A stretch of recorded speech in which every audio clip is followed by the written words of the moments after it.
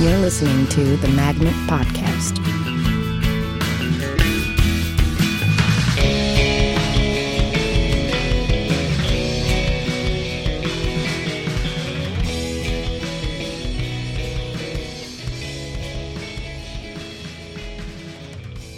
Hello, welcome to the Magnet Theater Podcast. I'm your host, Louis Kornfeld. My guest today, Ed Herbstman. Ed, thanks for being here. Hi, Louis. I don't know why that was funny, but It's because we've been talking for 7 minutes. Yeah, I guess that's probably it. Before the recording started. Yeah. So it felt false. Yeah. To just say hi. Yeah, I guess. Yeah. But hi. Hi. Thanks for having me. Thanks for being here. It's nice to have you as Is a it? guest. Yeah. Why? Well, because you're an intelligent guy with a storied life. Okay. You're a living part of improv history. You have hard-won experiences and opinions, so it makes you an interesting person to talk to. Cool. On the Let's subject. talk about TV. Okay. Let's talk about my contact lenses. Okay. You see, Second City announced today that they're opening up a film school, a 1-year film program devoted entirely to comedy film production. No, Yeah. but I got an email today from Beth Kligerman announcing general auditions for the touring company That's great. that I'm going to post on whatever. For the Land Touring Company or for the For the Land Touring Company. That's pretty But they're sweet. not conducting auditions here, I think. Yeah, I you think have it's to go just out in to- Chicago, but Sure. I think they do them every year, right? Yeah. Yes, they do. So the 2016s will be in March. That's great. It's exciting. I It is. remember my audition, and when they cast me and I was in it, it was amazing. Yeah. How long Delightful. were you in the touring company? Short time, only like a year and a half, I think. I don't really. I got hired, and then probably a little more than a year later, I moved to LA with my IO improv group, and we helped start IO LA, IO West. Did you have a choice between continuing on the Second City path or helping Sharna to found IO West? I absolutely had a choice. Was that a hard choice for you? It was impossible. In fact, I avoided making it for the first 4 or 5 months while living in LA in various people's places, saying, I'm only out here temporarily. Yeah. I lived in seven different places my first 2 years in Los Angeles. And I remember calling Kelly Leonard, the executive producer, and telling him, like, hey, sorry, I've labored over this and I've decided to stay here. And it was a really difficult decision because my whole, from age 16 on, the only thing I thought about before I fell asleep each night was trying to get into Second City. I know how kind of simple that sounds, but it really was the thing that turned my stomach all through college. Everything I did was, will this help me get into Second City? Will this help me get good enough to get cast? Classes I would take. I mean, I was very obsessed. Of course, I hedged my bet and studied other things and thought I might go to law school or thought I might do something else. Not sure what that was, but really in my heart of hearts, it was Second City. And I was doing IO all through college, studying with Dell, and was on a house team and performing every weekend and shuttling back and forth to Evanston. And loved it and loved IO and was very loyal to it and knew that I wanted to get into Second City. Still, those two things were not competing in my mind of like IO versus Second City. I just wanted all of it. So saying that I was going to leave and like quit the touring company to stay in Los Angeles was really hard. I avoided it for a long time, and Kelly just said, I knew you would. He's like, I don't agree, but I knew you would. Nobody comes back from LA is what he told me. And I'm like, don't be that way. And now that's what I tell people all the time. Nobody comes back from LA. Yeah. What made the decision for you? Friendship. I was there with my college friends, was in an improv group with them, and also just very close friends. And we were all like, not all living in the same apartment, but 3 apartments between the 6 of us. And we rehearsed every day, and we were teaching at IO West, which was really just out of the Stella Adler Theater, performing on the weekends.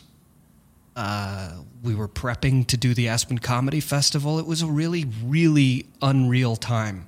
It was everything's going our way sort of feel. Prepping to do Aspen. We got a manager. We had meetings set up. We did Aspen. And it was crazy. You meet all these celebrities. I have this great photo of myself with my arms around Dennis Miller and Al Franken at the Aspen Comedy Festival as if they're my buddies. Like, that was my inside joke. Can I take a photo with you guys? Oh, okay. And I was like, my buds. It was a crazy time. We got repped by CAA. There was like a battle over our improv group between ICM and CAA, and then CAA is like, we want to introduce you to all these people, and then we took a bunch of meetings, and we pitched show ideas, and we got a show on MTV. I mean, it was a crazy time. Crazy. Okay. And so I was like, why would I? Yeah. These are my best friends, and it was winter. I'm not going back to Chicago, but it was really, really hard. Yeah. Really hard. I wanted, you want something for so long, and then to say goodbye to it for something else, that was hard. Was there a moment of clarity for you of like accepting that choice as being the right choice? I don't know if it was. Yeah. I guess that's my question is like, do you know when you make a right choice? No, I'm saying I don't know if it was the right choice. I know. That's what yeah. Does one ever know if the choice was right? Yeah, and what we're coming to is you don't know if it was right. I think that so much time has passed and so many great things have happened to me in my lucky life, like meeting my wife, which wouldn't have happened if I wasn't in LA, having my kids had I not met my wife. Clearly, because that's how babies are made. Right. I look at my kids and think I made the right decision. Whatever decision that was, I made the right one. Yeah. So there's that. But career-wise and like feeding that thing that was deep inside me that was so hungry for something super specific that never got to eat it, that's a gross way of saying I had a dream. I have a dream unfulfilled. Mm. I did get to understudy the main stage, perform in a main stage show, and I understudied AdSit, and it was excellent. I loved everything about it, and I knew I would. But what I didn't get was to be in a main stage show, and what I did get was to go to LA, go on that adventure, and then visit Chicago and see my friends who I came up with, like Tammy Sager, Rich Tellerico, Craig Kakowski. They were in a main stage show together. It was fantastic. Mm-hmm. The three of them were so good. Their show was so good. And I longed so desperately to be a part of it. And it was funny. I went out backstage afterwards. I'm like, guys, that blew me away. You have become incredibly good. You are 100% main stage, Second City, kicking ass. And they were, I won't say bored, but it was their job. Mm-hmm. There was no magical, like, I know, shh, don't tell anybody we're getting away with murder. It's the most... They had become acclimated to it. Yeah. Like everyone does everywhere. To everything.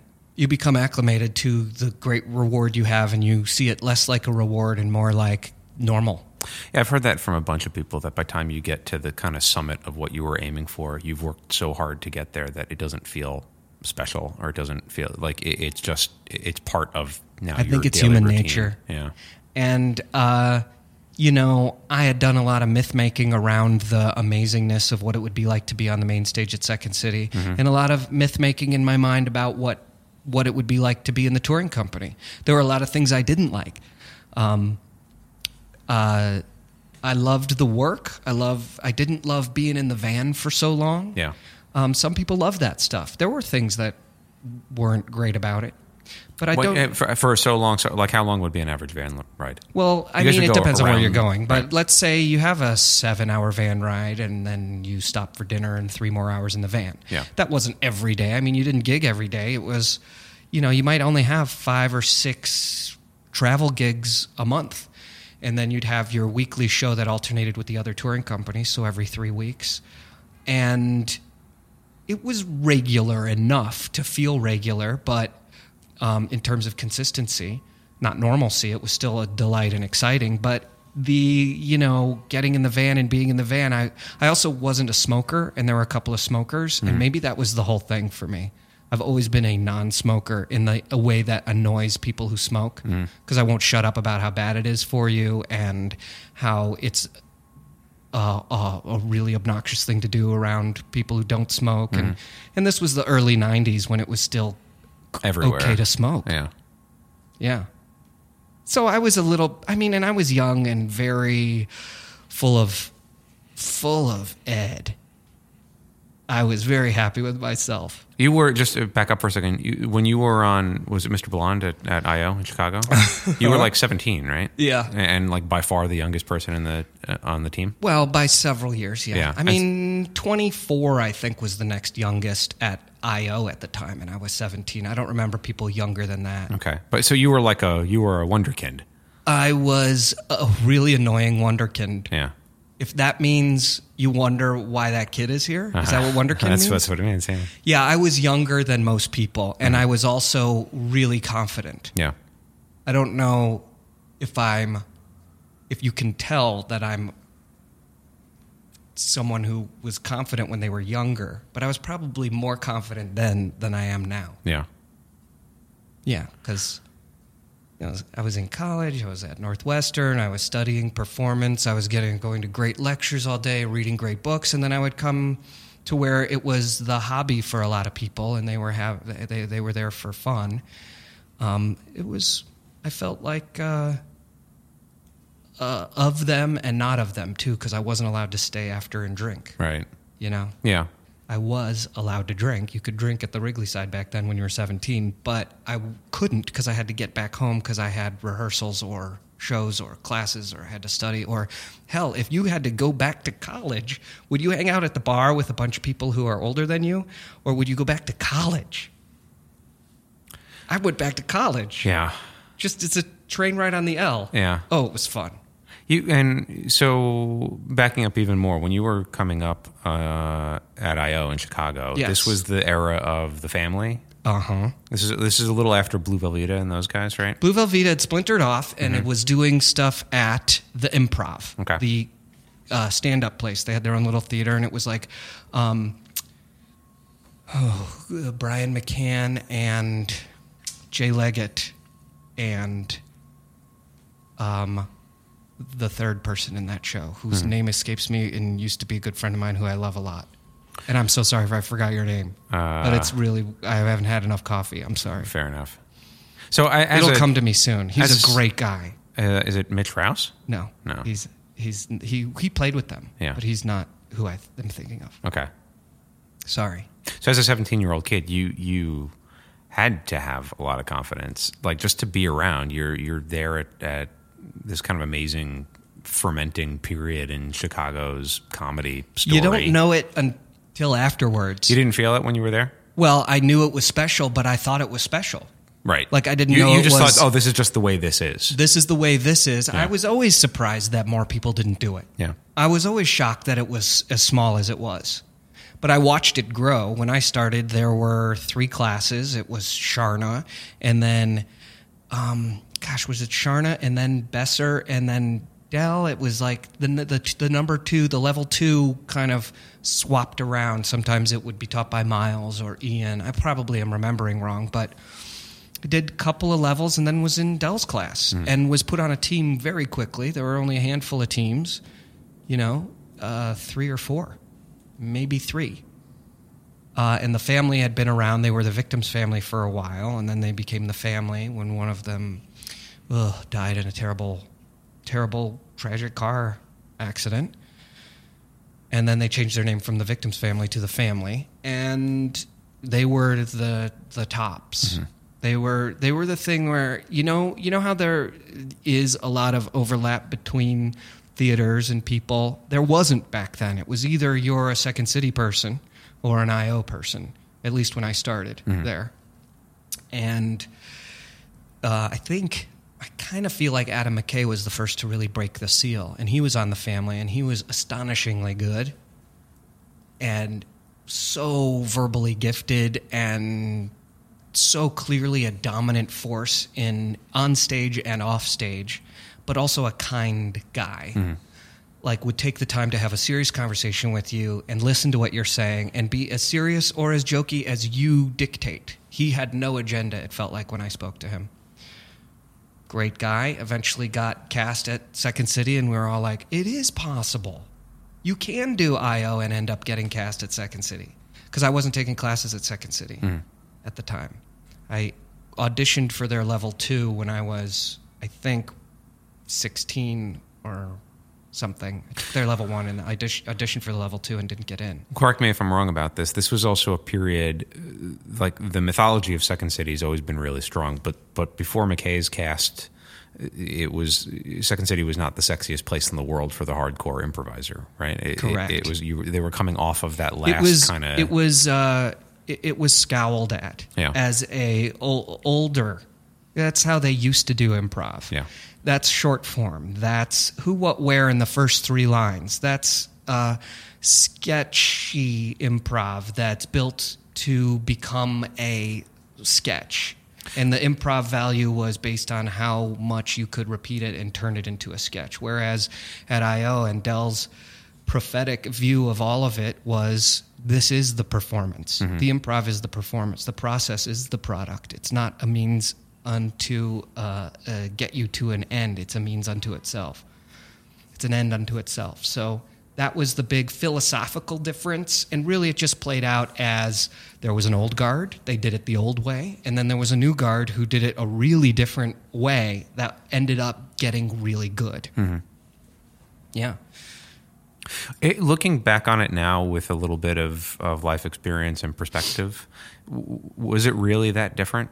Like, I know that there was a transition when the McKay cast took over and Pinata Philibes hit the stage. I know that in the improv sets, they were doing a lot more spot improv than the kind of old-fashioned pad improv where you take a suggestion and kind of plan out your scenes beforehand. Mm-hmm. And I know that long form started to become part of the thing. And now if you go see a main stage show or an ETC show, mm-hmm. when they do their third act, they usually are doing a montage of mm-hmm. scenes. But apart from that shift where they're not really just like writing all the suggestions down first, was it really that different? Or was it a thing of the new guard having to kind of assert an identity and really rail against the old timers? I think it was different. Yeah. I don't think that it really, and that's part of the magic of McKay, is that he's a natural leader and got a lot of people behind him, even the old guard. People who were like, well, there was still a lot of overlap. A lot of, like, Keckner and Adsit and a lot of people who sort of were like Dell disciples and were sneaking into the Second City farm to eat the chickens, you know? But there is a big difference between coming out, getting suggestions, and then going backstage. So when I got my driver's license in Schaumburg, I went to a Second City Northwest show. In that show was a great cast, including Dave Rosowski, Steve Carell, John Ribano, Fran Adams, Claudia Smith Special, Amy Sedaris eventually joined it right after. I went there all the time, eventually got a job tearing tickets and seating people, and eventually did what I really wanted to do, was worm my way backstage before the improv set and kind of hang out in the corner and watch them. Oh, God damn. Come on. You're mm-hmm. watching Rosowski and Carell. Somebody took the suggestions and brought them backstage on a little chalkboard, literally with chalk. They'd put the chalkboard up on the wall, and then they'd assign people, and they'd work out bits that they were going to do and things, and they would often shoehorn a scene they were working on to retrofit a suggestion that they got. And then sometimes they would just say, okay, we're just going to do a scene. And the better improvisers, the ones who really enjoyed, like, playing and weren't, like, working desperately on the show. Mm-hmm. Like, Rosowski would always be like, game 4, let's just do a scene, we'll see what happens, and it'll be fun. But the ultimate design was, let's hope we get something for the next show. And also, that's way different than just doing a montage or doing a long form. It really is different. If you plan anything out, you've instantly changed what the entire thing you're doing is. Whether or not what you plan out ends up being what you plan. Planning any content is not improvising, versus this purity that Dell was, you know, an advocate of, and like an enforcer and also an encourager and kind of a prophet, seeing, like, I see a vision of the future where improvisation is good enough to stand on its own. it is now a staple at Second City, and that transition was, I guess in retrospect, it's not like we went from a dictatorship to a democracy or anything like that radical. There was no civil war, there was no revolution. It happened over time, but it was really all that any of the insiders talked about. Oh my God, did you hear who was hired? Oh, they're going to change this. It really was Pinata Full of Bees that changed everything. That people saw that show, and it was the Hamilton of its time. I saw, we were talking about Hamilton right before the podcast, so that's why that's, I saw Pinata Full of Bees on DVD, and I saw, I don't remember what show it was, but Rosowski and Colbert and Amy Sedaris. There were like a few, maybe 4 or 5 years between those two casts, maybe. And my takeaway was that the older show felt a little more show busy to me. It felt a little bit more like a show, like a review show. And Pinata felt more, it was more political. It was more abrasive is not exactly the right word, but it was Confronting, audience. Yeah. That seemed to me kind of challenged the audience. Yeah. It seemed less like show busy feels like I'm being like smarmy with it. I don't mean to be smarmy with it, but no, it had a feel of lights up, lights down, now new thing, lights up, lights down, new thing. Yeah. And it had, no matter how good those individual pieces were, they felt like different pieces put together in a larger, bigger piece. And they relied on a structure that was tried and true, where you start with a big group number, and then you do a couple of smaller things and then come back and you look at the whole act more like a waveform, or think of the Aristotle's structure of a well-made play. They would have a crescendo at the end, or a climax at the end of the first act. They would take a break. They would come back. And there might be a callback to something earlier, but it was in service of a joke. It wasn't to call something back to shift its meaning or to reveal something new that implicates the audience in some way. And there was no rallying cry. And you can't do that which Pinata had. You can't do that with every show, or else that becomes the brand. It becomes the aggressive nonconformist. It Right. becomes boring after a while. Oh, yeah, this again. They're going to confront the audience and challenge us and upset our political expectations of what they're going to say. And they're going to suddenly, challenge us, we wealthy suburbanites, to take action, to go back to our hippie roots or our counterculture roots or anything like that. You can't keep doing that. So Pinata was kind of like simultaneously the new guard, a new structure, new political bent, and a reaction to, I probably have this wrong, but there was a lot of, they literally had at Second City a show called Old Wine in New Bottles, which was like a retrospective of our last weird show. I saw that one too. Years. Miriam Tolan was in that, and Avery Schreiber. It was a weird show. It had a strange feeling to it. You can't do another generation's comedy. There was a little distance between the audience and the show. Yeah. And it felt a little lifeless in a way that Pinata felt like too alive, almost electric and scary. Right. So it, like I said earlier, it broke the seal. It was like, no, there's no going back now. And they're really...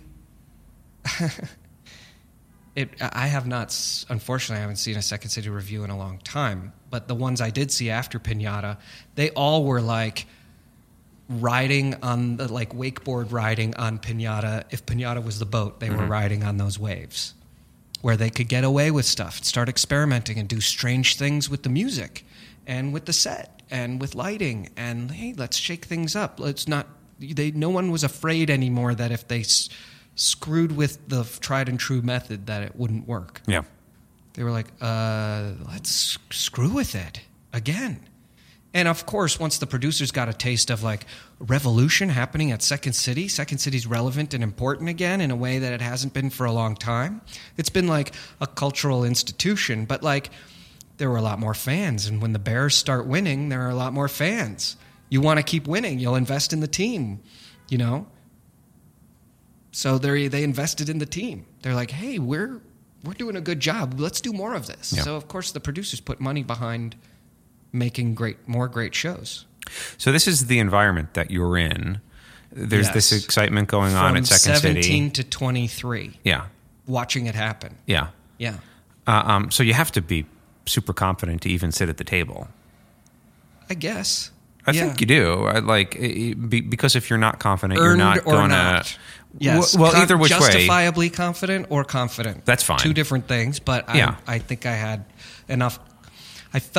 I had studied with Rosowski for a year before I went to IO. Mm-hmm. From 16 to 17, I just took classes with Rosowski. Was that at Northwest, at Second City? At Second City Northwest, Yeah. while I was a senior in high school. Yeah. So you get Rosowski for a year. He is a very, very good teacher and a great motivator. He will be like, yes, you can do this. Although he told me, do not study theater at college. You will waste your money. Yeah. You have a backup plan. And I was like, come on, me? A backup plan? And his backup plan suggestion was photography. And I'm like, that's not. No. Yeah. Yeah. I don't need a backup plan. Why was he against doing theater in college? Just you would get more experience in the because he was on a actual realist, stages. and he was like, "Why don't you learn something about the world instead of learning more arcane things about about theater? Yeah. Don't study that in depth. Study something else. Become a real person, and then become an actor. Yeah. And everything you learn will be useful as an improviser." I think that's what it was. I didn't really ask him, but I think that's what it was. Yeah. I've known him for so long that I feel like I can infer that's what he meant. Have a backup plan. Don't rely on being an actor. I love that idea. That's great because your backup plan is going to make you a better actor. Yeah. Have pursuits. I think that there's because David Mamet has the opposite advice. His thing is the second you give yourself a backup plan, you're not. You know that you've already opted out of this particular path, and I think that there is. Although David something Mamet to also that. says don't go to theater school. He does because all acting teachers are charlatans. He does. He takes an admittedly very strong point of view in his books, and he has a little asterisk there because he has his own acting school. Exactly. So, it's actually funny reading him because you have to take it all with such a massive grain of salt because it's so one chapter will completely contradict a different chapter and totally contradict his approach. It's exciting to read like True False, yeah, or Three Uses of the Knife. Yeah, they're pretty good books. I prefer his books on theater way more than I enjoy his plays. I don't like his plays very much, but his books will keep you stimulated. I would say Glenn Ross is good enough to make his other plays, like Bright in the Halo. Yeah, that's true. You give like the massive benefit of the doubt. Yeah. Yes, I agree with that. But his point is, you don't want to have a backup plan because you have to commit fully. I think that there's a difference between that idea of I'm a serious actor, but I'm also going to study something else just in case acting doesn't work out, versus I'm a serious actor and I need to also live a real life and understand reality and not just do acting about acting or do comedy about comedy. Which absolutely, yeah. And also, what you major in college is not necessarily have any correlation with what you're going to do in your life. Yeah. So why major in theater? I guess was his. He's like, look, you love it now. Study something else. Get good at something else, and then theater is always going to be there for you. Yeah. But I didn't heed his advice. Let's move forward to LA for a second. So there's two different talent agencies, massive talent agencies, bidding on your improv team. What is it about your improv team? Because that's like unheard of. It was also it was good. Yeah. We did something very specific. What team was this and what you guys were doing? We called ourselves Bid or Noah. And we did the improvised movie. And Del invented the movie with the family. So it was McKay, Ian Roberts, Besser, and others in the family. I think Neil Flynn was with them at that point, Miles. And and it was awesome. And so we started doing it. We're like, we want to do this. But I would say they were really good, but we rehearsed every day. We got very, very good at it. They were great in the way they were great at it, and I don't think we were great in the ways they were great at it, but we found our own way to be great at it, and it was fast. So the movie form, for you listeners out there who have never seen it or heard of it, it is an amazing magic trick when you pull it off. It's still completely improvised, but you get a title of a movie that's never been made before, and then you begin from the screen is black to end credits. And in between those, you present a full movie. That's about a half hour, 40 minutes long, so it's sort of shorthand movie in a genre that we're familiar with that isn't planned beforehand. And you describe the entire team takes sort of uses their teamwork instincts to help self-narrate the entire thing and self-direct it. Any person can step out and say something like, we see a desert. A tumbleweed rolls by. Someone will become the tumbleweed. The camera pushes in. It's covered with sand and dust for a moment until it lands on a face. Then somebody in your group will jump up and center stage be a face. And we'll make a choice. And maybe it's like a grizzled face or an innocent face. If it's an innocent face, the person who's directing for that moment might say, behind those innocent eyes are a warrior. Okay, or they might go with the innocence thing and say, a 10-year-old girl stands naked in the desert, the dust, the only thing keeping us from seeing her nudity. So you're implying a bunch of things about what this movie is. Or it might be a sheriff, a grizzled, the guy like makes a face, and it's like, pull back to see this man with a brown shirt and a star on his chest. There's blood coming from his ear. And then another person might step out and say, reversed shot over the sheriff's shoulder. So now the person standing stage center will jump, land facing the opposite direction, bend down a little bit, and the audience, as if they're looking at a movie screen, will see over his shoulder someone will step into frame, and then whoever steps into frame will become a character that is then added to and narrated by a different narrator. You have close-ups, you have helicopter shots, you have point of view of the bird's eye point of view or a worm's eye point of view, angle up to reveal, those sorts of things. And you have all the tools that a filmmaker has to tell a story. You have all the tools that you have as an improviser doing a long-form story. It's a narrative, and it's uniquely difficult to do because it has all the seductions and traps of falling into telling a story versus doing good scenes. You start planning and writing in your head. There's a lot of traps. We worked really hard to overcome those traps, to have great scenes that ended up tumbling themselves together, stitched through a genre into what would end up being a satisfying story. And when it worked, it was astonishing.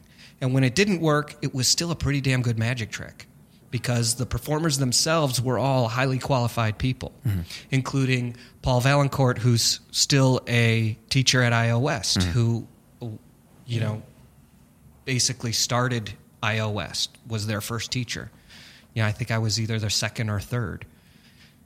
And he, is a very disciplined improviser who really understands the big picture and the small picture at the same time. He's got great skills. Another great person in that group was Cara McNamara, who he was dating at the time, who was a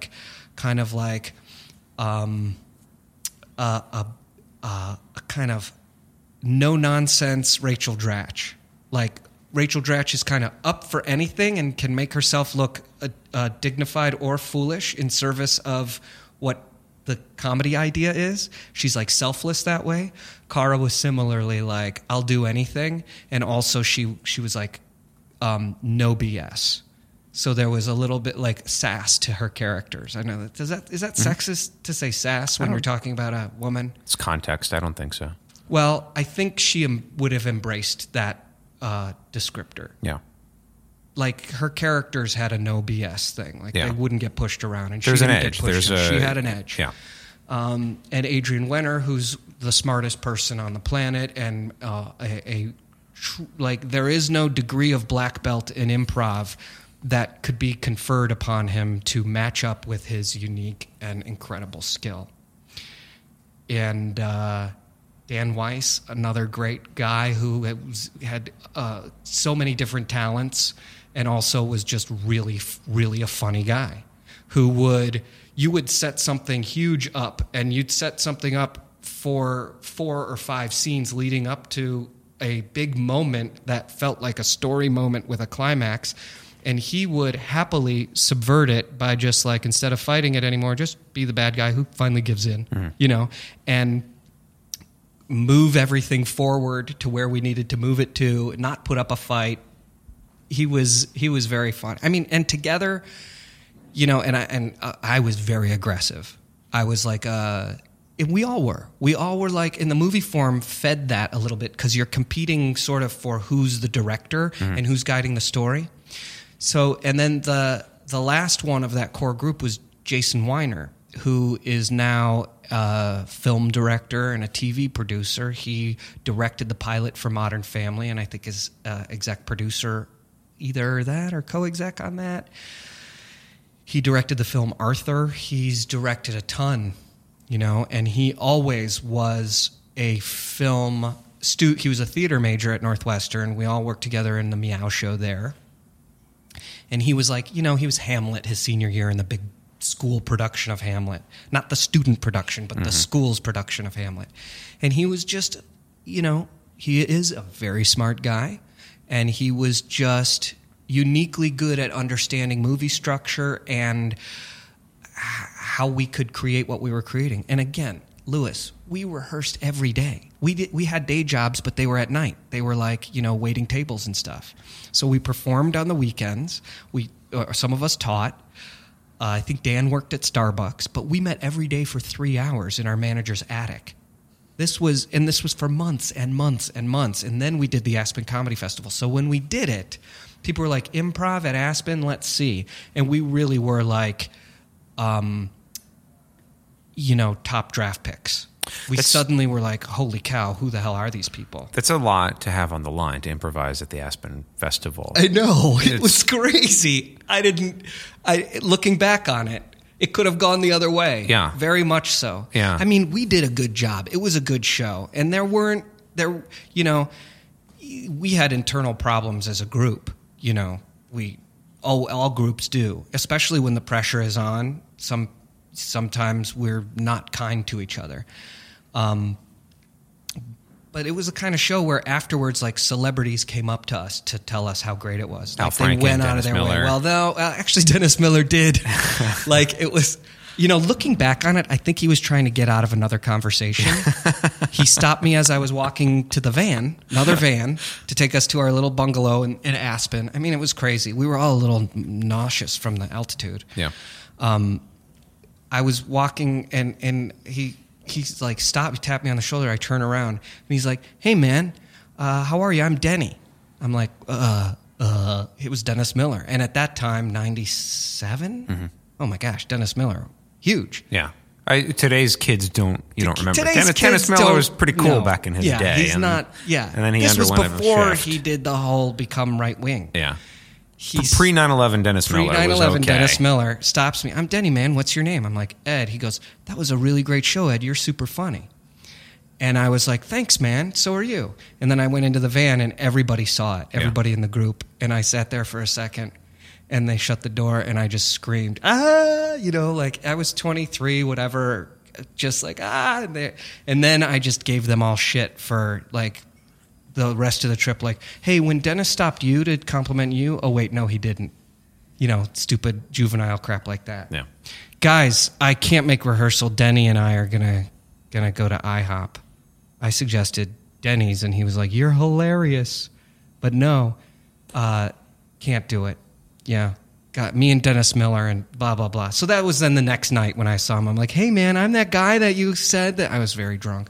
You said I was funny. Can I take a picture with you? I interrupted his like reunion moment with Al Franken. It was really aggressive. It's probably the last nice moment those two guys had. They really diverged.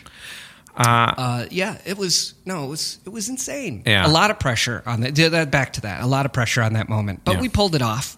It was crazy. We were all very confident we could do it. Yeah. It was a good show. I mean, we did that show a lot. You have a great show. The Boss is an excellent group. Thanks. You guys all complement each other in the unique ways that the accident of all of you together makes you all so much greater. It brings out the best in each other. And it diminishes anything that would be like, you know, if you didn't quite fit right, you'd see little cracks and leaks there, Right. you know? And plus the friendship you guys have, the bond, it's the joint compound that holds everything together. We're very tight, and we've been together for an awful long time. And something that I think is cool about the team is that we still get red in the face arguing about what it should be, and you know, like we're very principled about stuff in a way that I'm sure is obnoxious and alienating at the bar after shows. But I take it as a good sign that after many years, you still get like red in the face about stuff, you know. And that takes me back to you guys, because there's something I'm interested in these groups that have their eye on the prize, like Bitter Noah, like The Family. Where there's a real work ethic to stuff. Like The Family, I'd read, would rehearse 3 times a week. You guys are rehearsing every day. I don't know where people are finding the time to do that. To get 3 people in the same room is fucking impossible. Well, in your 20s, it's not. Yeah. And I guess in Los Angeles, it's not. Well, I guess that brings me on to my next question then. I to circle back to this choice between sticking with Second City and having a shot at main stage versus going Hollywood. Yeah. Because I guess what's interesting to me is there's this kind of shot with Second City, regardless of what you think of it as an institution. And I happen to have, I'm kind of with you on it, of sort of, for me, in the back of my mind, it's been built up into this thing that's kind of like, well, Second City, you know. But it's a little bit like Evander Holyfield fighting Mike Tyson. There's something where it's like, that is your shot to prove that you're the heavyweight champion of the, you know what I mean? Like, it's not quite real. For me, it was always, that's where great people get amazing. Right. Like, you have to be great to get there, and that's when you become astonishing. Yeah. And I saw it with performers who would be cast in a ETC show, and you see them go through the transformation and doing a show in front of, doing a great show. I mean, this touring company is really good prep for it, because you learn all these great scenes and you learn how to get the laughs out of it. And then when you do them more and more and more, you learn how to get your laughs out of them. They become yours. They're unique to you, that a person couldn't come in and get the same type of laugh off of it, even though it's the same line. They get a different spin on it. Their unique personality starts to grow. And then you see them, that person, go to ETC or to whatever ancillary stage and then work their way up to main stage. You can even see it when someone's new to main stage. Little green, not as powerful, but by the time they're ready to leave, they're unstoppable. You look at like Kevin Dorff or Adsit or somebody who in their final shows, it was the Kevin Dorff show or it was the Scott Adsit show. It was like that person is driving this train. They're the engine. They're all the parts. Not to diminish what the other cast members were contributing, but at a certain point, it's like their power is almost too big for any one performer. Right. Which is, and then there comes like a natural point where that's where you leave the cast. You kind of like your personality. It's almost like you've gestated, and now it's time. That's what I wish I had gone through. Yeah. You know.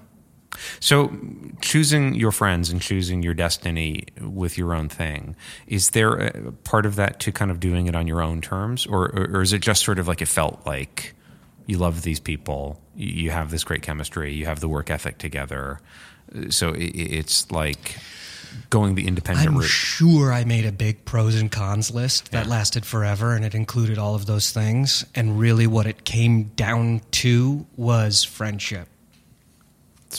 Pretty good reason to do something. I had friends back in Chicago too. Yeah. So that felt like I was leaving them. And I had some things in Chicago I did not want to give up. I also had family there. Well, isn't also part of it life experience too? Like moving to another city and doing this thing where there isn't like in Second City, there are steps to take. It's hard as hell, but there's a path laid out. You go to Los Angeles at that period of time, there aren't steps to take. And doesn't that also play into like, well, you're also like soaking up lots of life experience by having to figure shit out by doing it. Beautiful out. Yeah. No winter. And there were a lot of great people who had left Second City who were moving there Yeah. at the same time. There was like Teresa Mulligan and Susie Nakamura, who Susie let me live in her garage for an entire summer. Pete Holney moved out there and he was back and forth, so he let me live in his house for an entire winter.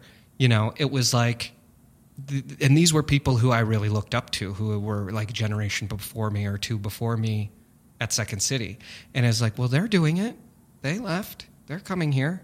That made sense. And it's like all signs pointed to yes. Like the only thing holding me back ultimately from like, are you crazy? Of course you should move to LA. Your improv group's here. It's beautiful out. Your friends, they're good friends of yours. They're all moving except for you.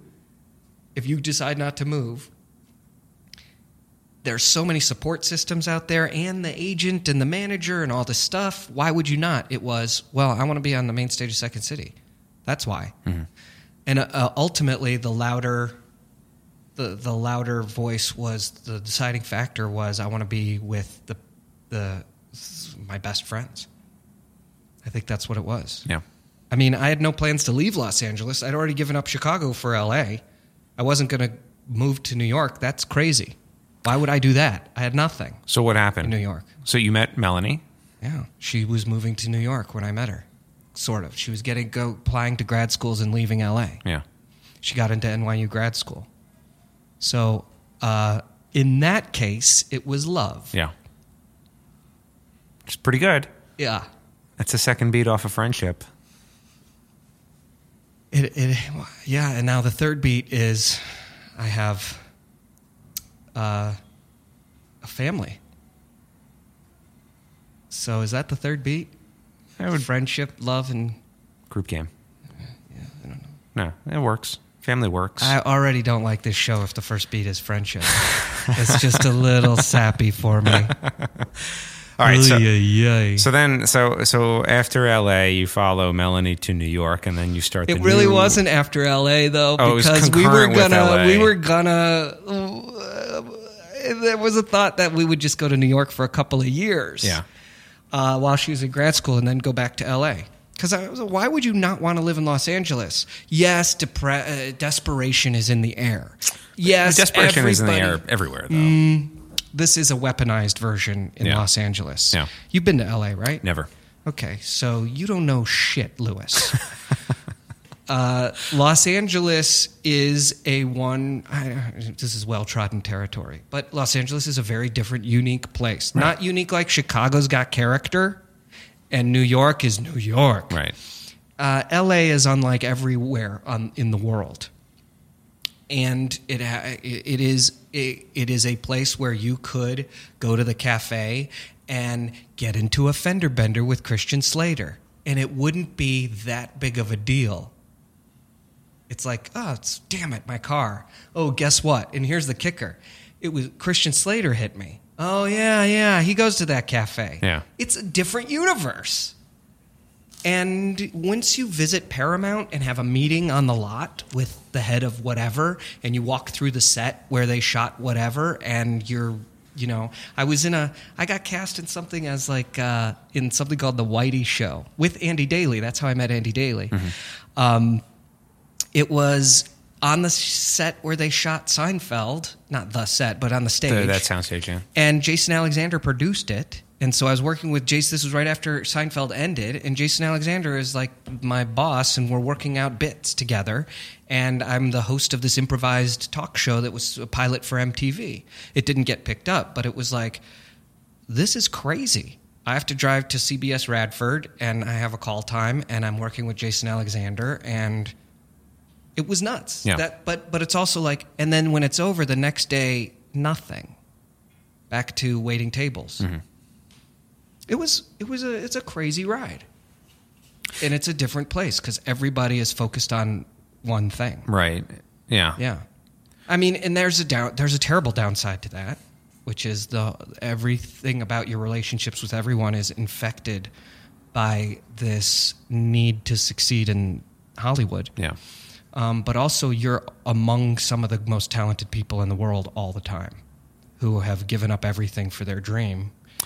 and that's can give you a lot of energy. Let me ask you this: when you're in a room with somebody who is a hero of yours, or somebody who is just like, okay, this person is they've proven themselves, right?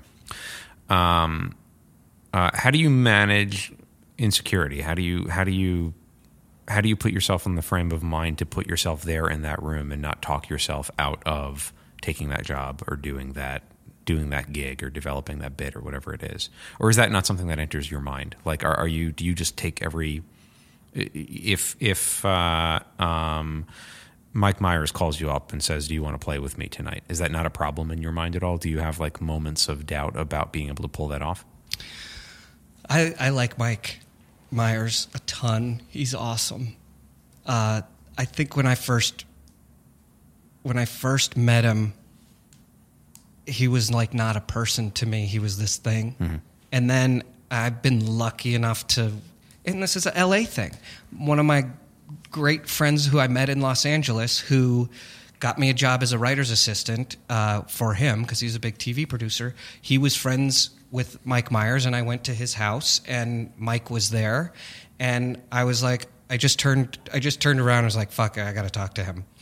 And I was like, Mike. And then he kind of was like, uh-oh, here it comes. Like, it was a small group, but it was like, here comes the kid who wants to talk about Saturday Night Live.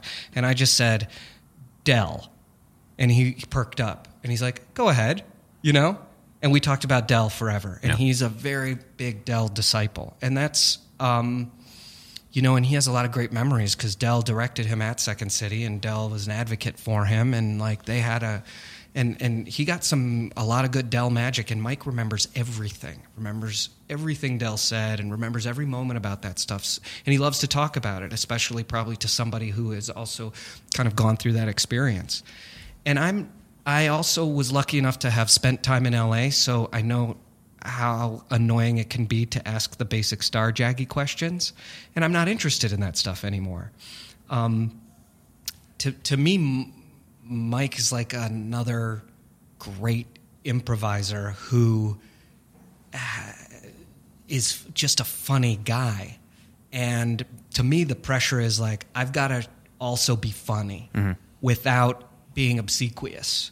Is that a pressure? Excuse me. Is that a pressure that I put that on myself when I'm around guys like you too? Yeah. Like I need to be funny here. Well, I've seen you like turn your funny on. You've explained that to me. I've seen you before teaching classes come and like hang out years ago when the boss would have we'd play cards at the table before our show, and you would come hang out at the table and would be like just developing bits to get your brain amping up so that you would be able to get into class. Like, I've seen you turn funny on. That sounds kind of gross, actually. Well, yeah, well, like objectively watching it, it's gross. But when you're in it, if you're not part of it, it's a very if you're subjected to it. Yeah, I mean, don't watch other people do that. But you know what I mean. Like, I guess what I'm saying is like when you're around somebody, no matter how, like to me, like just celebrity is actually something I kind of feel bad for the person. Yeah, because nobody behaves like a normal person around them. And, well, I just watched a thing about Marlon Brando where they were talking about how badly... I watched a Mike Tyson thing, too, and the same thing with Brando and Tyson both, how badly that fucked them up. Yeah. Because you come to a point where you can't trust anybody in your life anymore. I think, Jim Carrey said it. He gave this... It's on YouTube, this speech at this, spiritual college for, people studying Hare Krishna, I think. And he gave a really great speech, and he was really honest. He said one of the best things about being a celebrity is everybody is at their best when they're around you.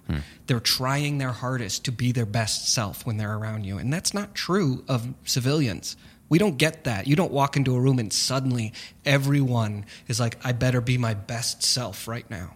People don't experience that unless you're a star or a super important person. And imagine people being like that around you all the time. I know when I was a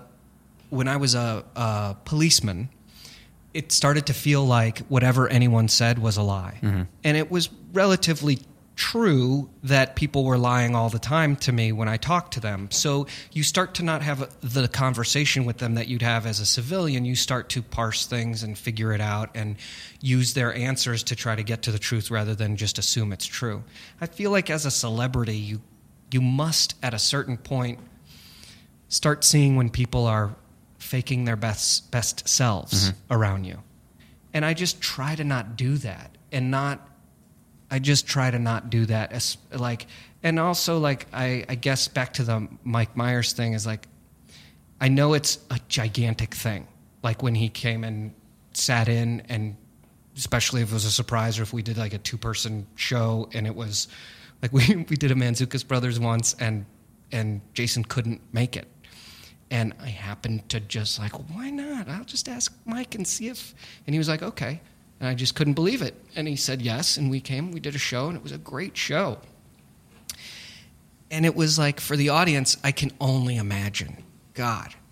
And I feel like for me, I still kind of like, yeah, it's, oh my God, Wayne's World is amazing. Yeah. Austin Powers, all that stuff. But I also see him as a person who is like, what kind of guts must he have to kind of sacrifice, almost like risk reputation to go out there to do a 2-man improv show with Ed in New York?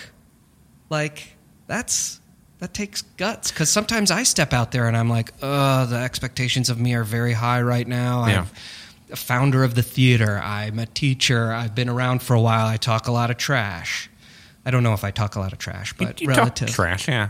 Well, I have high expectations of everybody, and I want things to be good. And when they're not good, I feel like sometimes my worst impulses get the better of me, and I can be critical. Yeah. So when I have a clunky show, it feels like, God, am I damaging my reputation? Like those thoughts enter my mind. I don't like to have a clunky show. Yeah.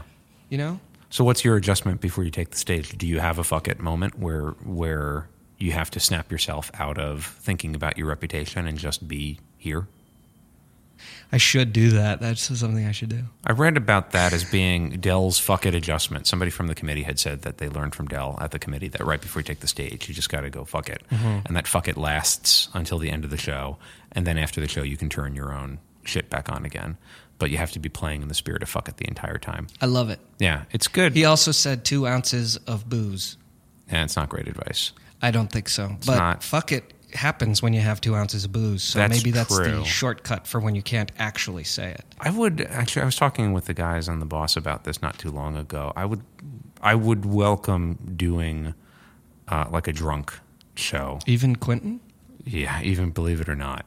Not at the Magnet, not for our set, obviously. But I would welcome just having the context where we know. Well, drunk is different than 2 ounces of booze. Yes, very different. Yeah. Do I have that moment? To me, before a show, it changes. It's changed over the years. It used to be before a show, I would like amp myself up and like warm up and like connect and look people in the eye and do all these kind of ritual things to sort of at least establish this like exterior connection with people. Now it's just like I find that stuff to actually be distracting and keeps me from connecting to people because I respect that people say I got your back and it's a ritual. I got your back and they touch your back and stuff. I don't like that. I don't like that either. I just like just let's shoot the shit before the show and maybe talk about kind of like what our principles are for the show. Like, do you want to start slow? Do you want to have a lot of edits? Do you want to? It also depends on who you're with, and I don't know. I kind of approach it with like 2 parts humility and 1 part stage hog. Mm-hmm. Used to probably be reverse, but now it's more humility than stage hog. My goal, my secret improv trick is I'm always trying to get the other person to break. I want to do something that so surprises them, yet makes so much sense in the moment that they lose it. I think that's what's scary about playing with you because I feel very different now. But when when Tiny was still on the stage, I was lucky enough to be invited to play in it a bunch of times. It was a terrifying show. It's with you and Miriam Tolan and Tara Copeland and Eason and Mantzoukas would play. It was a very, very scary show to be in. And the feeling that I would get when you and I would play together would be like, oh shit, like I'm being challenged right now to come up with something great. And it would be this thing of like, oh fuck, I can't come up with something great. And it's scary as shit. Well, it took me the longest time to realize that that's not what that was.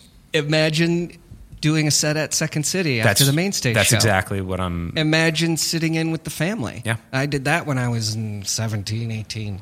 Sit in with the family, and it was just like they play at a different speed on a different level. Yeah. And it's like I am capable of hanging with these guys, but not with the weight around my neck of the fear that I'm not good enough. Well, that's the hard part. Yes. Is like if you're up there with Miriam Tolan and Tara and James and Jason, and you got any fear on you, they will sniff it out. And they'll help you. They're kind people, but they'll also like if you've got it. Yeah, if you got that, it's just going to hold you back because there's a fearlessness that they ride, and you can't go along for the ride if you've got fear. Well, what took me the longest time to realize was none of these people have any more of an idea than I do right now. They don't. They look like it because they're being decisive. Yes. But they really don't. They're they're not waiting for me to give the right answer. They're waiting for me to be equally decisive so that we can get on with this thing. Oh, yeah. If I remember correctly, you're not giving yourself enough credit. I was okay enough to be invited back. I did you the were show more a than bunch okay of enough times. to be invited back. You performed admirably. But it was... I remember being relieved that you were good. That's a memory I have. I'm like... Thank God. Well, you were like a magnet guy. You're kind of homegrown. Yeah. And those guys were more UCB people or Chicago people. Jason was like a UCB guy. Yeah. Tara became a magnet person, but was really like they're all UCB heroes. Yeah. So I wanted magnet people to show up, and perform and be like, see, we got something great here too, guys. Subjectively, it was a very scary thing. So there was a lot of pressure on you. Oh, yeah. Yeah. A huge amount of pressure. I was also, back when I was playing in Tiny, I was also house managing most Saturdays. So I would manage the house like, 2 minutes, guys. up Thank until you, too. showtime, and then I'd get on stage and play with you guys, and then go back to managing right afterwards. And I would have like signals with the interns that I could see through the door in case like something was needed. Oh my God. It was a lot of pressure. And you handled it. It was a lot of pressure. But there's an interesting... You've earned everything that you have here. Nothing's been given to you. Thanks. You've blazed a trail. You've become who you are at Magnet for being capable enough to handle all of it and then prove yourself constantly. Thanks. Becoming a performer, becoming a teacher, running Megawatt. I mean, you're even getting pretty good at interviewing people at podcasts. It's loosening up a little bit, I think. Yeah. Yeah. What is this, episode 6? Yeah. You're getting there, man. Yeah, thanks. I imagine 12. That's crazy. There's a okay. So the way that we teach improv here, and certain experiences that you have when you're good enough. I remember doing a masterclass with you, and you gave an analogy that I still use all the time. You were describing that moment in a scene.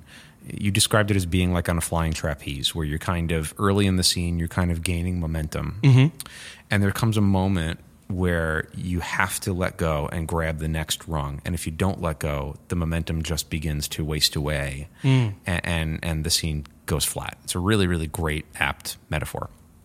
And there's a moment in your career as a performer where that happens too. You have to kind of grab the next rung or you begin to kind of lose it a little bit. The way that we teach here is sort of exemplifies a thing of, I think, making it easy on the people around you to play. So like for me, the ultimate example of that is I encourage students all the time to do mixers, and I encourage them to do scenes specifically with the most afraid person, the newest person. I love that. And it's very useful training because absolutely, when you're playing opposite that person and you recognize all of their insecurity, all of your shit disappears. And you exist for the sole purpose of making them feel comfortable And I on think stage. that's where the whole treat your scene partner like the most important person on stage comes from. Absolutely. And I think that becomes kind of an overused. I'm sort of agreeing with what you're saying, and also noticing that over the years, like that corrective of like, hey, selfish people, you need to treat your scene partner like the most important person. That needs correcting as well. You can overcorrect in that direction. Like a lot of improv guidelines and philosophies, what starts as pragmatic ends up becoming this sort of like moralizing shit that's not terribly helpful. A lot of pragmatism turns to dogmatism, and then people are just repeating what they heard in their improv class and have a bunch of dissatisfied customers. Look at what happened to everything Del Close ever said. Everything has become codified into rules, and if you actually read enough of his stuff, he contradicts himself all the time. Some people swear by your first idea is your truest idea. Some people swear by the third idea is your best idea. Which one's right? My guess is he was in a room with somebody who kept on blabbering. It sounded like a gunshot. Yeah. So, podcast listeners, we have a great alibi. It is 5 p.m. right now on February the 9th, and there we go. We're taken care of. Adnan Syed, poor guy. Yeah. I think he did it. Go on. My guess is somebody was talking a bunch of nonsense, and Del told them, slow down. In another situation, somebody was waiting too long, really ponderously thinking, and Del told them, just your first thought, go with it. And those ideas now become codified as the ways to do it. And then over time, they become even more than the ways to do it. They become like the morality of improv says, the purity. Behave this way, Yep. which is all, it is ridiculous. I'm all about pragmatism. It's what creates an experience that works, that makes it challenging but creatively fulfilling for the people on stage, and makes for an exciting performance for people to watch. Improv itself is a contradiction. Yeah. It's a living contradiction. Okay, watch me do this thing that I'm promising is going to be worth watching, which I purposely don't have a plan for. You're entering into, you're beginning with that promise. It is a nutty thing to do. It's crazy. Yeah. I'm going to teach tonight at 6:30 to 9:30, and I guarantee I will contradict myself constantly throughout. But it's funny, each person needs to hear a different piece of the religion at different times in their growth as an improviser. They walk up to, they work themselves towards a new wall that needs to be crumbled. And sometimes you need to help someone find the door that is right in front of them, and sometimes you need to help someone scale it, and sometimes you need someone to help someone dig under it or destroy it. It depends on what it is. It's you become good as a teacher, which I think is a whole different improv skill, but still related to improvising. At seeing like, this person needs to be slapped on the back to get the word to come out of their mouth. I think of this listening to reading about Buddhism, and some monks would walk around with a stick to slap you with, and some would use the same stick to poke you so you don't fall asleep, and others would use it to point you to the door to leave because you're not ready at all. You know, it's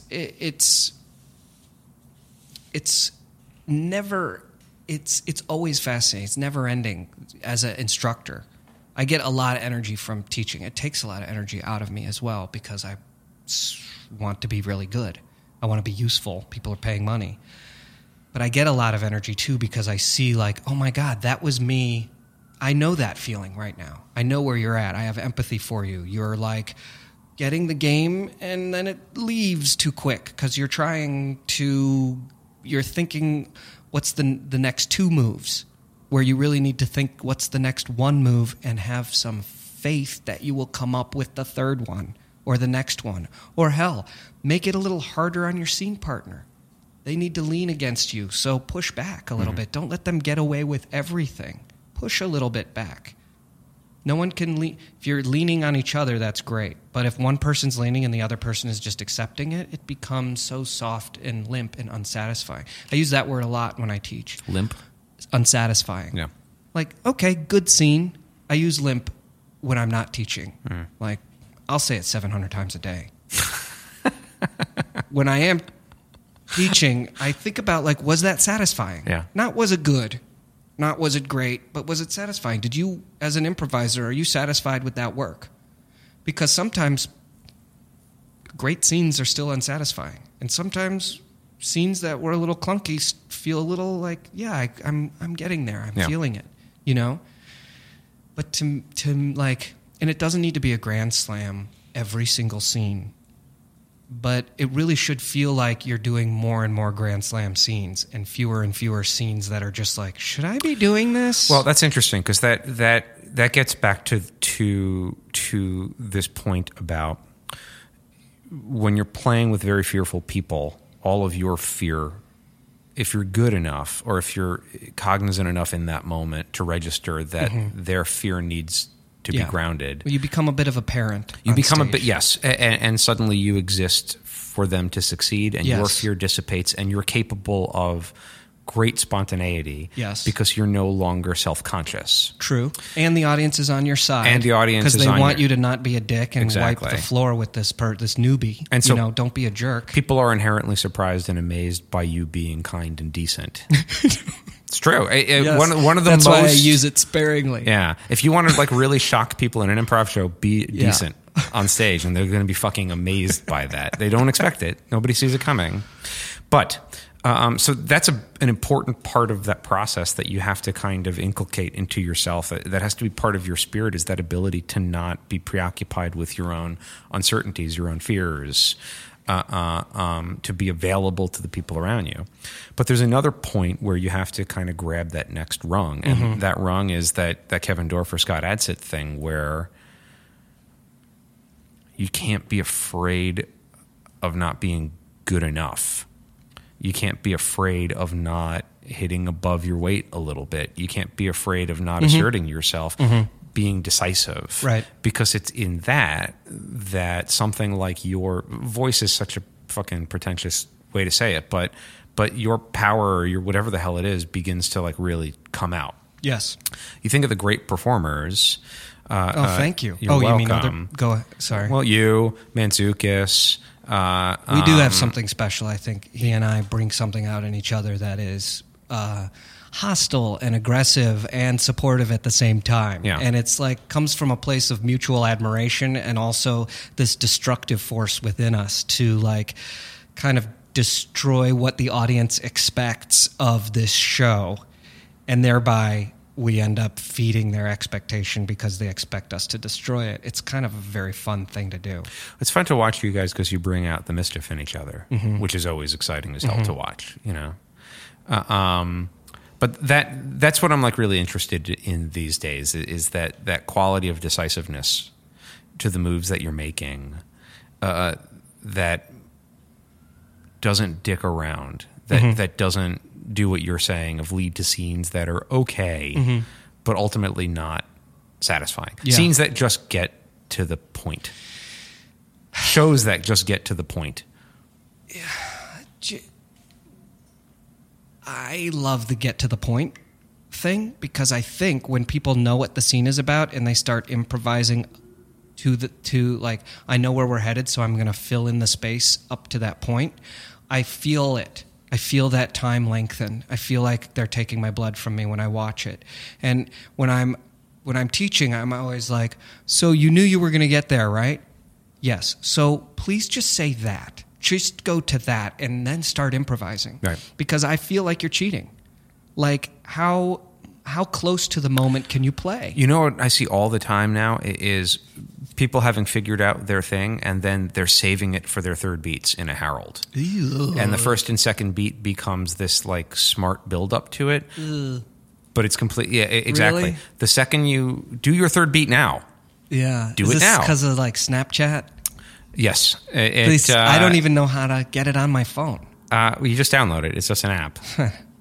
You just get it from the App Store. But then you have to log in, and I'm not going to tell them my Google It's already password. logged in. It's already there. It's in the cloud. They've got it for you. Okay. Oh, and then how do you subscribe? Because it's- I tried, and then suddenly I was like, I think I donated money to ISIS. I'm not. I tried to use Snapchat and it ended up supporting. I mean, I call it Dash, but for our audience, Yeah. I think they'll call it ISIS. I don't. Yeah. Do you think it's a generational thing, or it's just become like the oh my gosh? No, it's a fear thing. It's a fear thing. It's a fear That's of okay. It's a fear of if I get to it right now, Then where do I go? Yeah. But like perversely, that's the show. That's Yes. the point. That's the fun. Oh my God, it's so much fun. Don't figure But it's it out. also that's the crack. It's Right. hard. Like you have a lot of that's the meaning that's the extreme version of improv is actually improvising and Right. not we're doing a scene and now we're fulfilling the checklist of requirements for what is a good scene. And then like, oh, I saw where you were going and I was headed there with you and that sort of, but like really improvising without getting caught up in stopping things and challenging the moment, but just like fully. So what I say to people when they say like, but I knew I was going to, but after that, I don't know where to go. Or if I jump there, it's too abrupt. It doesn't feel real. And I say, okay, well, discover that thing, rediscover it. Know that that's in your back pocket where you're headed, but invest in the moment of right now in your acting.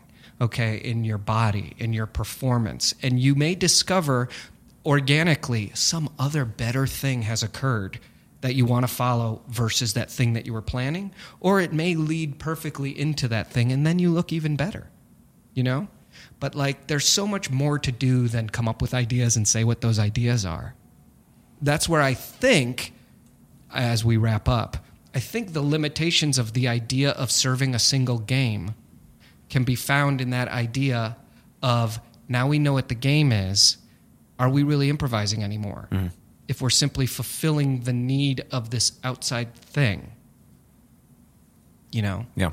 It's a can of worms to kind of unpack, but maybe you are more fulfilling the game in the scene when you're jumping to it immediately. Maybe it's kind of like a separate discussion, but...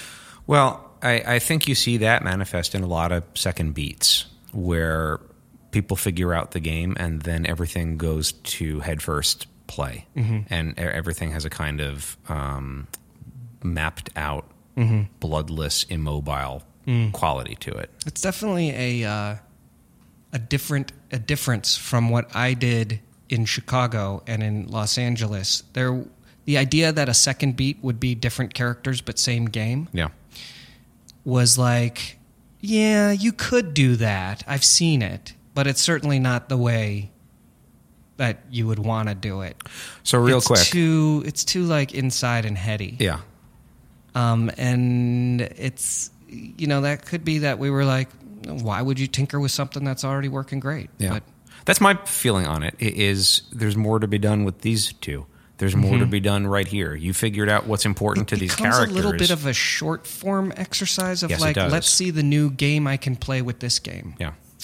And I feel like that's great. Do it. Do it half the time. Do it a quarter of the time. Do it once in a while, but don't make that the dogmatic way of doing it all the time because that's unsatisfying. I have a hard time thinking that way, and I usually am left underwhelmed when I see people do it. When people do it well, it's awesome, but a lot of times there's something kind of smarty pants to the move that I don't appreciate. You know, I'd much rather just see people kind of stay the course with what they created. Yeah, I think of it more in acting terms, and I'm not a great second beat player. The more I think about second beats, the worse they become. I just need to kind of like just do them. But I do think of second beats as almost like by the end of the first beat, I've kind of figured out what I want, and the second beat is going for that thing. The second beat is a more animated. It's not a reiteration, but it's the thing of I don't need to discover anymore what's important to me. Yeah. I now know what's important to me. But now what I need to discover is what happens when I pursue that thing? What happens when I actually reach for it? Or what happens after you've gotten it? Or what happens like after you've beginning got the it. scene with the consequences of achieving the thing you figured out you wanted to get. Right. And that speaks to what you're saying of like, but what about the third beat? I should do that then. Well, the third beat's going to be based off the end of the second beat. Right. Or what you learn in the second beat. I don't know. I don't know about the whole. I mean, I don't know. The more I do this stuff, the less I really have definitive answers for what it is. I just know from my experience, like, God, when Harold comes together, Yeah. oh man, that's what you want, is the last beat of the last scene to change your perception of what the first two beats were, and them all to collide and be finished off with a little bit of whipped cream of a group game at the end when there's a touch of chaos and a surprise, and suddenly everything makes sense, and the audience says, holy shit, how the hell did you make that up? That's what I go for. Well, that was great when I saw people do it and when I got to do it myself. So I have this kind of like, maybe it's mythology built up around the Herald, but it seemed to work. It seems to still work. When I've been at this not nearly as long as you've been at it, but I've also hit the point where I've seen too many exceptions to what I used to teach as being like the approach to it, that I'm no longer confident in the approach to it anymore. In my mind these days, it's much more of you're kind of, there are certain habits that tend to lead to more forward advancing scenes or certain habits that tend to lead to scenes that are easier to play, whatever.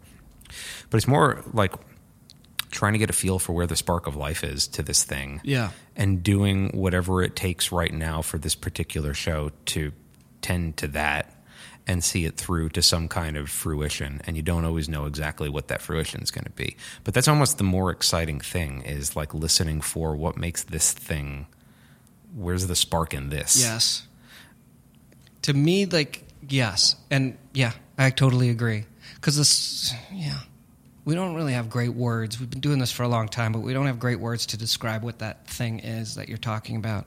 To me, it's like we use truth or honesty, and I think that that's really like we're swirling around that, and there is going to be another word, but it's like I kind of use authenticity, and it, to me, it's like the believability of what you're doing, and also the honesty of the person who is performing at the same time. So the character is informed by your honest reaction as the actor in the midst of this scene, like no BS sort of thing, without being a challenge to the reality of the scene. So, wish I had a great example, but if you are being a certain way in a scene, if you're being like, let's say you're a bossy boss at a factory, and you're bossing me around, and I do the great improviser move of being the type of guy who is bossed around, right? I don't just challenge you. There is part of me being bossed around in the scene by you. So I will play with that as well as the character. So I'm playing too with Lewis while our characters are also playing. And to me, that's where like I'm interested in it. There's no outsider would know what's going on until they sort of sniff a little bit of like elbowing each other a little bit in the scene. And I think that's where Jason and I have our spark, which is I'm actually messing with him, but I'm still doing the scene correctly, but I'm messing with him. I'm trying to upset his plan. He's going this far, I want you to go this far in this direction. Or you're leaning this way, I'm going to pull you in that direction faster than you intended. So there's another game on top of the game of playing an improv scene. We're going to do this magic trick for you, but we're actually messing. Like there's a subtext of two performers playing with and in competition with each other. And it doesn't come out in every scene. Some scenes lead to that more fun. But that's why it's hard to play with people you dislike or don't respect. Right. It's easy to play with people who are terrible at improv because you can just kind of build a structure around them and make it fit and work. But if they're good at improv but you just don't respect them or you dislike them, that's kind of harder because the playfulness, there's no kindling there to let that spark turn into something that's like a fire, I feel. So be well-liked, people. Be well-liked. And people will want to play with you. That's the other thing I tell people. Play like you want other people to want to play with you. Yeah. Be the person who other people are like, I want to play with that person. Yeah. And that's a different style of than just trying to be a good improviser. Well, that's another one of those things that is a pragmatic piece of advice that's turned into a piece of moralizing over time. But it's just pragmatic. Yeah. Don't be an asshole. Have habits that make people want to be around you, and you get to play more and be better. The only part of this whole conversation where you sounded a little bit like an asshole was when you were like, don't be an asshole. Yeah. Isn't that weird? Yeah. Because you're not. Well, because it sounds so bossy, don't be an asshole. Don't be an asshole. Yeah, but usually you know what? only assholes say stuff like that. Well, that's true. You guys, be nice to each other. It's like, you're not being nice to me right now by saying that. I'll be serious, though, about it. Stop hitting your brother or I'm going to whack you. Years of running Megawatt, the number one thing that I took from it was just don't be an asshole, guys. Mm-hmm. Stop. Don't make it hard for each other. Yeah. Show up on time. Yeah. Don't gossip about each other. Don't be fucking horrible. Like, you know what I mean? It's parenting. Yeah. Zip up your jacket. It's 23 degrees out. Yeah. Wear gloves. Yeah. So much of that shit eroded things away for people. Yes. And things that from the outside looking in, you say, well, that's such an easy fix. Don't be an asshole. And I have blanket forgiveness for everyone who's ever been an asshole because I've been that asshole. Sure. And I have in improv groups where I was just like, come on, guys, follow me, goddammit. And then just being frustrated with people who weren't as skilled or as experienced and frustrated with a lot of things and taking it out on other teammates and not giving credit where credit was due and feeling superior and all of those things. It's something I think that is... I honestly think we mentioned a lot of great names, and they would probably agree that they went through that period as well. Mm-hmm. Of like, oh, I was a bossy dick. I learned. I got out of that, hopefully. Or now I'm like, less. Ed Herbstman, folks. Thanks for talking. Great. That feels great. That's right. Thanks, everybody. That's been this episode of the podcast. Couple of big thank yous. First off, to our producer, Evan Ford Barton, to our engineer. But you agree, right? Grant Michael Goldberg. Yeah, I agree. I definitely. You wouldn't, the first thing that comes to your mind isn't like, that guy's a bossy dick. I have certainly been a huge asshole myself, and probably in a very quiet, passive way, but I think I've quietly made things difficult for people. How old are you now? 34. Oh, yeah. Well, that's when you grow out of it. Yeah. I mean, some people don't grow out of it, but I would say I forgive you if you're in your 20s and you make the mistake of being the asshole. Yeah. Well, part of it is you have a lot of hormones surging through your body. You're doing this thing. Thetans. That's really, and thetans. Yeah. So you're stressed as shit because your thetan levels are through the roof. Is that how it goes? I don't know. Through the roof is L. Ron Hubbard phrase. It's become popularized to say through the roof, but now it's from Dianetics originally, through the roof. Yeah. Page 187. You're in this environment where you constantly having to prove yourself, and you do to yourself and to others, and you also want to get laid. You want to get you do pretty much. You do you want to look good, and this thing is very important, and it doesn't have much reward to it other than the esteem of other people and your own sense of self-esteem. You can't discount as unimportant. It's a serious motivation. Yes, respect. And so like all of those things come together where you get a little like prissy about shit. So could we say sometimes. that it's the rare person who isn't like this in their 20s? Yes. But so here's maybe a better way of putting that. Instead of don't be an asshole, power through it. Grow out of it sooner. Or respect the fact that other people, you're surrounded by people who feel the same way that you do. Yes. Oh, that's sick. Have empathy for your fellow assholes. Yeah. Oof. Respect. We're all taking turns being the biggest asshole, but we all have quite a bit of asshole in us, and mostly it is coming from a good place. Mostly. Oh, of course. It's all about the work. Yeah. And like I said, getting Getting late, yeah. Yeah, but you were sorry I interrupted your end credits. That was it.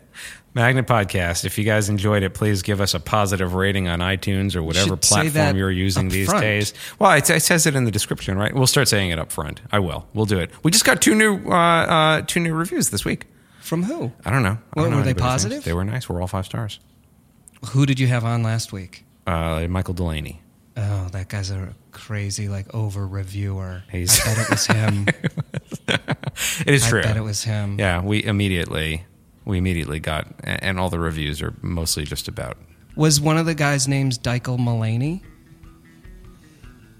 Yeah, I should have seen that, right?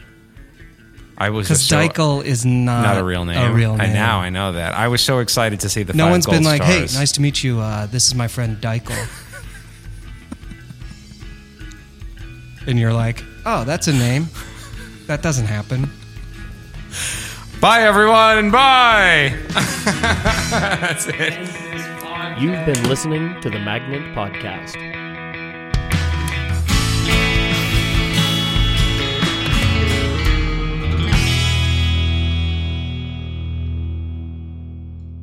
This podcast has been brought to you by the Magnet Training Center, where we teach classes in improvisation, sketch writing, musical improv, storytelling, and more. If you're interested in checking us out, we offer free weekly intro to improv classes. You can find out more about those free intro classes and all other classes we offer at magnettheater.com.